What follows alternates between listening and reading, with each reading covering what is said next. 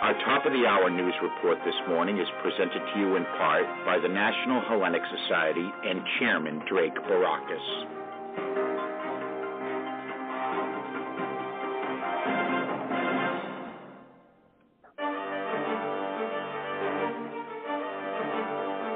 The After Report on Grecian Echoes, news and commentary with Stamatis Astra. Grecian Echoes, the After Report. Don't miss out. Kalimera Stamati on this fine fall Friday morning. This is better than fall. Μια χαρά. Καλημέρα Σταμάτη. Καλημέρα. 70 βαθμούς θα φτάσει σήμερα η θερμοκρασία. Μια πανέμορφη καταπληκτική μέρα. Είναι όλη τη μέρα θα είναι ηλιόλουστη. Μακάρι να είναι όλο το φθινόπωρο έτσι. Πάμε να δούμε τα νέα ανά τον κόσμο, την Ευρώπη και φυσικά την Ελλάδα μας. Να ξεκινήσουμε τα παγκόσμια νέα από την οικονομία. Μόλις βγήκανε πριν από λίγο τα αποτελέσματα για την αγορά εργασίας και δεν είναι καθόλου ικανοποιητικά. Ο Σεπτέμβριος έδειξε ότι η οικονομία αύξησε μόνο τις θέσεις εργασίας κατά 194.000. Πρέπει να πούμε ότι οι αναλυτές περιμένανε 500.000 να είναι η αύξηση. Επίσης να πούμε ότι και τον Αύγουστο είχαμε πολύ χαμηλή αύξηση της ανάπτυξης, καθώς και εκεί ο Αύγουστος ήταν πραγματικά πολύ χαμηλότερος από ό,τι αυτά που περιμένανε οι αναλυτές. Όλα αυτά δείχνουν ότι η οικονομία ακόμα δεν έχει ξεπεράσει τα προβλήματα, τα θεσμικά προβλήματα τα οποία υπάρχουν, καθώς από ό,τι όλα δείχνουν, ενώ τα στοιχεία λένε ότι ο κόσμος έχει αρχίσει να ταξιδεύει, ότι τα σχολεία ξεκινήσανε και πολλοί ξαναπήγανε στις δουλειές γιατί τα παιδιά πήγαν στο σχολείο, ότι τα επιδόματα ανεργίας κόπηκαν. Όλα αυτά έκαναν τους αναλυτές να νομίζουν ότι θα έχουμε μεγάλη αύξηση στο θέμα των θέσεων εργασίας, κάτι που δεν επιβεβαιώθηκε.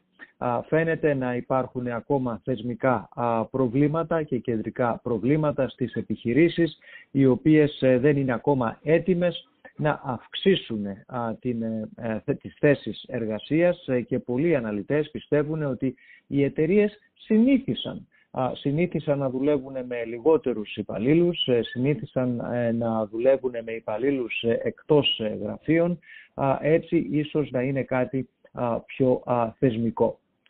Σε άλλα νέα να πάμε στην Ουάσιγκτον, όπου τελικά η συμφωνία για το θέμα του χρέους και να μην κλείσει η κυβέρνηση έγινε πραγματικότητα. Η Γερουσία ψήφισε με 50-48.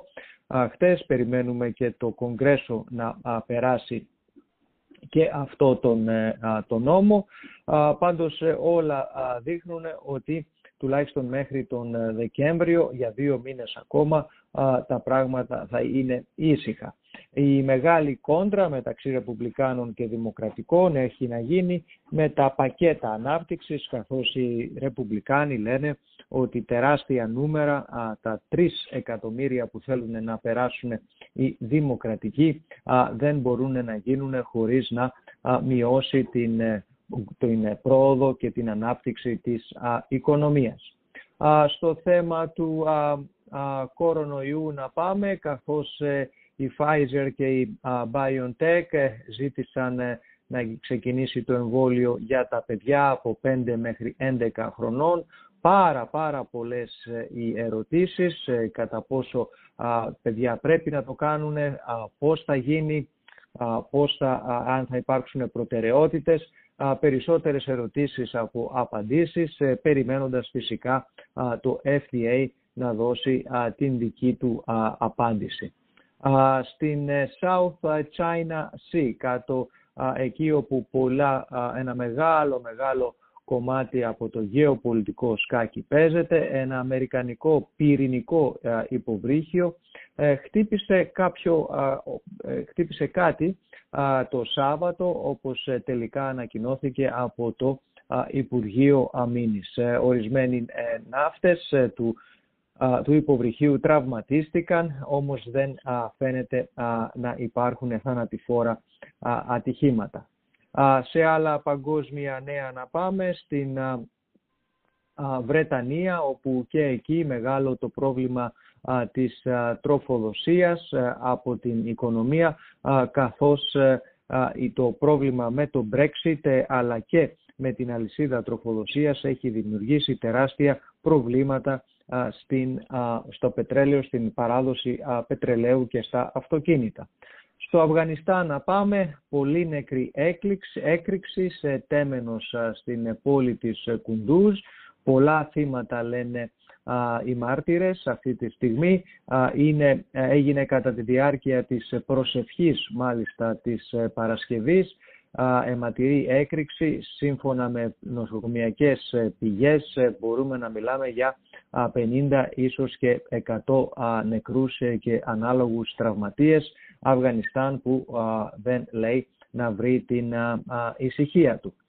Στο θέμα της ενέργειας και της Ευρώπης, οι αυξήσεις οι οποίες υπάρχουν σε όλη την Ευρώπη φαίνεται ότι θα κάνουν τους Ευρωπαίους να είναι αντιμέτωποι με έναν βαρύ χειμώνα, καθώς πολλοί ευπαθείς πολίτες σε όλη την Ευρώπη μπορούν να πληγούν από την ενεργειακή φτώχεια.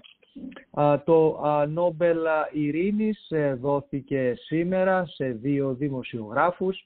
Οι 2 νικητές είναι η Μαρία Ρέσα και ο Δημήτρη Μουράτοφ. Μαρία Ρέσα από τις Φιλιππίνες και ο Μουράτοφ από την Ρωσία. 2 δημοσιογράφοι νικητές του Νόμπελ Ειρήνης.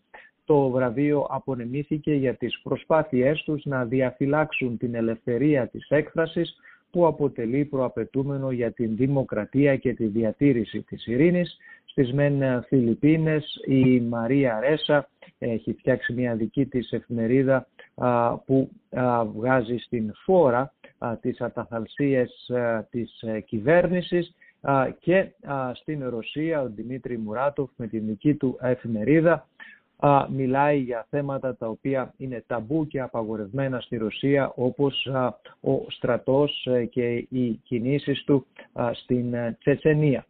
Να πάμε στην Ελλάδα και στα ελληνικά θέματα, καθώς πέρασε η συμφωνία για την Έλληνο-Γαλλική συμφωνία από την Βουλή με 198 ψήφους υπέρ, τα πάνω από τα 3/5 της Βουλής, δηλώνοντας πλέον ότι και επισήμως ότι